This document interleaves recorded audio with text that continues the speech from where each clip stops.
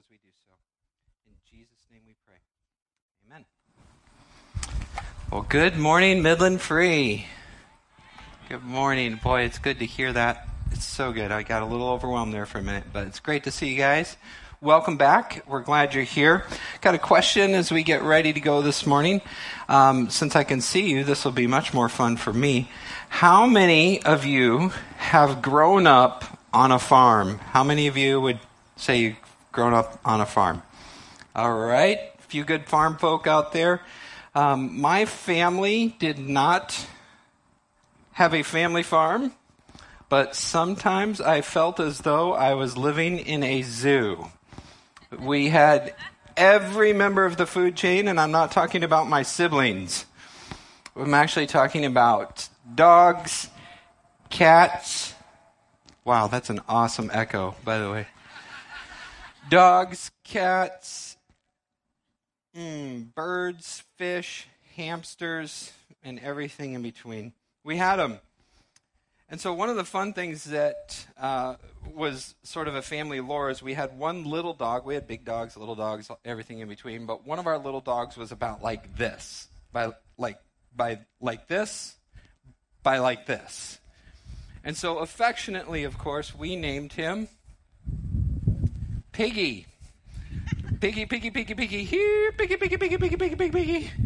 It was always fun to have friends over and call for our little pig. They'd kind of look around like, what's going on? We'd say, hey, Piggy, Piggy, Piggy, and would come Piggy running, plump, round, fat, furry, happy, stupid as a rock, and full of boundless enthusiasm and joy. He would run into the wall, all kinds of stuff.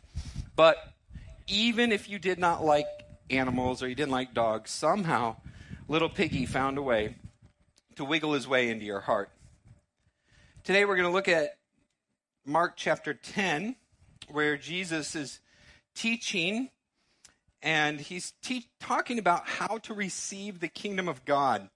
And essentially, he's going to encourage us all to be just a little bit more like Piggy. So if you have your Bibles, I invite you to turn there with me to Mark chapter 10. Mark chapter 10, beginning in verse 13. Jesus is teaching, and he says this. Well, this is a story as it was going. And they were bringing children to him that he might touch them, and the disciples rebuked them.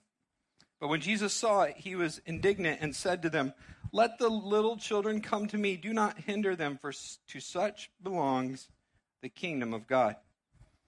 For truly I say to you, whoever does not receive the kingdom of God like a child shall not enter it. And he took them in his arms and blessed them, laying his hands on them. This is the word of the Lord. Thanks be to God. I need to make one really important clarification point as we read this text today. There's going to be two parts. It's not this. There's two parts to the sermon. One is to receive, and number two is to receive. I'll tell you what to receive here in a second and how to receive it as well. Number one and number two, what to receive and how to receive. But the clarification point that I need to make is this. Oftentimes, people who are familiar with church will expect this passage to be the one that's preached on Children's Sunday. Like if you're having an emphasis on your children's ministry, or if you want to call people to volunteer or encourage parents to disciple your children, often what the preacher does, without too much effort, not enough effort actually, is he looks in his Bible and says, oh, where does it talk about kids? Here's one. Okay, this will be the text for this Sunday. Jesus welcomed the little children. We should too, right? Well, yes, but is that the meaning of this passage? Is that what Jesus was trying to say? Like, if I go to my wife and she says, go to the store and come home with eggs and flour and baking soda, and I come back home with a cake, and I was like, I just knew you were going to bake a cake, so I went ahead and grabbed the box mix to save you some time. And she's like, no, that is not what I meant. What I told you was this. Don't go to something else if that's not what I said. Well, so too in Scripture, as we read the text, let's be careful how fast we jump to conclusions and make sure we understand the intent of the author. And what Jesus is saying here, he makes pretty clear. In fact, he does something that we do often on Sunday mornings when the preacher makes a really good point, like he most often does. Amen? Amen. Then the people say amen. But actually, it's the other way around in Scripture. What happens is they don't say amen after the point. They actually say amen before the point. So all those little spots in your Bible where it says truly, truly, truly, truly, I say to you, or truly, truly, the Greek word there, guess what it is? Amen. Exactly right. Jesus says it's amen before his important point. So that's what he's going to do here in verse 15. He's going to really jump on it in verse 15. So if you have your Bibles, look at it again. He says, truly, truly, or amen, amen, amen. This is important. Hear what I'm about to say. Here's the point of this passage. Don't miss this. Truly, I say to you, that's Jesus himself. That's not me or some other expert, but Jesus. Truly, he says to you, whoever does not receive children shall not receive the kingdom of God. Is that what it says? What does it say? Whoever does not receive the kingdom of God like a child shall not enter it. In other words, the point here is not about receiving children, it's about receiving the kingdom of God. Jesus is not in this section of Scripture teaching how to receive children. He's teaching how to receive the kingdom of God. And he spells it out for us. He says, this is how you receive it. This is how you receive God's gift is like children. So children are the point of comparison, but not the point. The point is how to receive the kingdom. So the important clarification I got to make at the start is this. The children are not the point. The point is how to receive the kingdom. So how then would a child receive something? Well, even if you're not in the land of parenting right now, or if you've never been in it or never will, that's fine, because I still think you get the idea.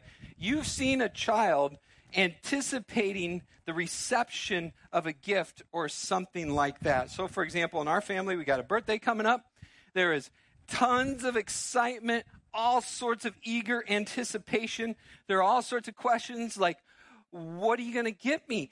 When is it coming? How will I know it's here? And every day something comes in the mail and someone's running out to see what it is. Mom and Dad are holding it up this high because we don't know whether it's like soap and cleaner and stuff like that or a birthday present. So we run in, we put it up high, we open it, and try to keep it out of the way. Why? Because we don't want them to know yet at this point exactly what it is. It's our surprise. And if they jump in too early, they're going to ruin it.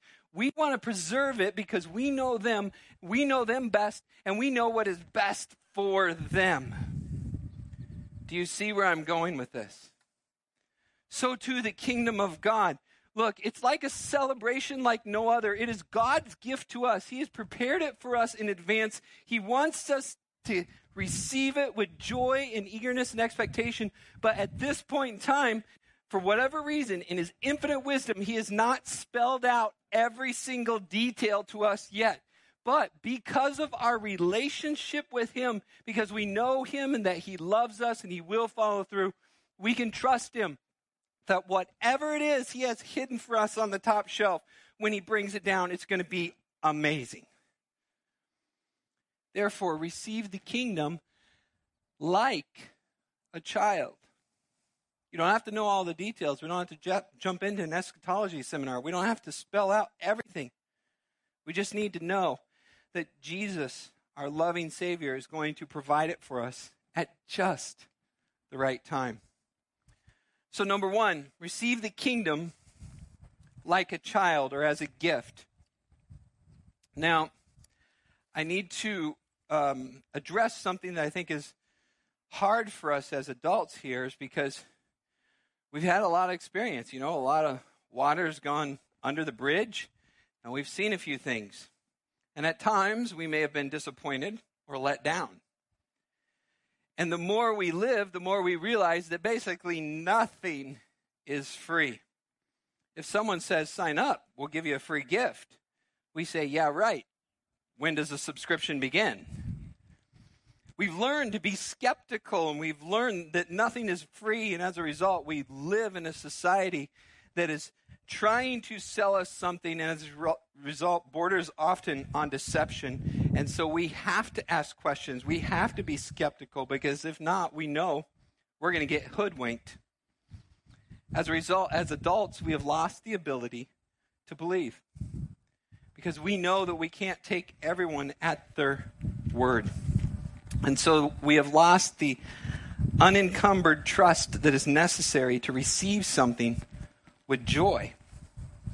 So how then do we receive the kingdom of God like children, even as adults, when we have learned to be skeptical and ask questions? Well, the short of it is, we need someone who we can trust. We need a person who everything they say is truly, truly. Amen? That was a tie back to that last truly, truly thing. Never mind. All right. So we need someone who will believe, someone who has the power, someone who has the capacity, someone who is perfect in every way and would never trick us and always wants what's best for us. And we need Jesus. Yes, that person exists. His name is Jesus. He is real. He really lived. He really died. And he really rose again. And his unlimited power and perfect character give us the full assurance to believe and have faith and trust him to do what he said he would do, even though we don't understand all the details. We need to believe in the person. We need to receive him like Piggy would his master. And here's the deal. Here's the trick. This is why Jesus could say, the kingdom has come, because the king has come. And when you receive the king, you get everything that comes with it. When you receive the king, you get the kingdom. When you receive Jesus, you get all of his self and all of his future and all of his goodness and forgiveness and grace. All that he is comes in a total package with him. And as a result, it is the Father's good gift to us. Jesus' birthday is our gift. And he who did not spare his own son but gave him up, how will he not then also graciously give us all good things? Here's the deal. Here's the final summary of everything I'm trying to say. So usually I give Walt a little nod and they come running up. So this is your nod, guys, wherever you're at. Thank you, Dan. Come on up. Or wait, so, yeah, we got an offertory prayer, but that's you, Pastor Chuck. You're up next.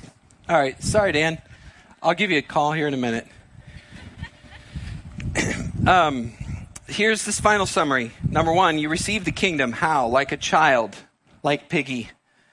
How do we do that? We receive the king. Number one, receive the kingdom. Number two, receive the king. The kingdom is God's gift to you. That's what you get for receiving the king. You get the kingdom. So receive it like a child or like Piggy, wide-eyed and bushy-tailed. Run enthusiastically to his call. Come eagerly, open-handed, anticipating. Unlike the rich young ruler in the next text that we'll see next week with Pastor Chuck, instead we are to come straight to Jesus and believe what he's giving us. Father, we thank you and praise you for your Holy Spirit who draws us into truth. Your Son, Jesus, who gives us all things. We pray, God, that if there's anyone here today that has not received him, that they would do so. And I pray also for those who have, that you would restore our joy, that we would receive Jesus and at the same time receive the joy of the kingdom that comes with him. Lord, help us to receive and believe just like a little child. In Jesus' name we pray. Amen.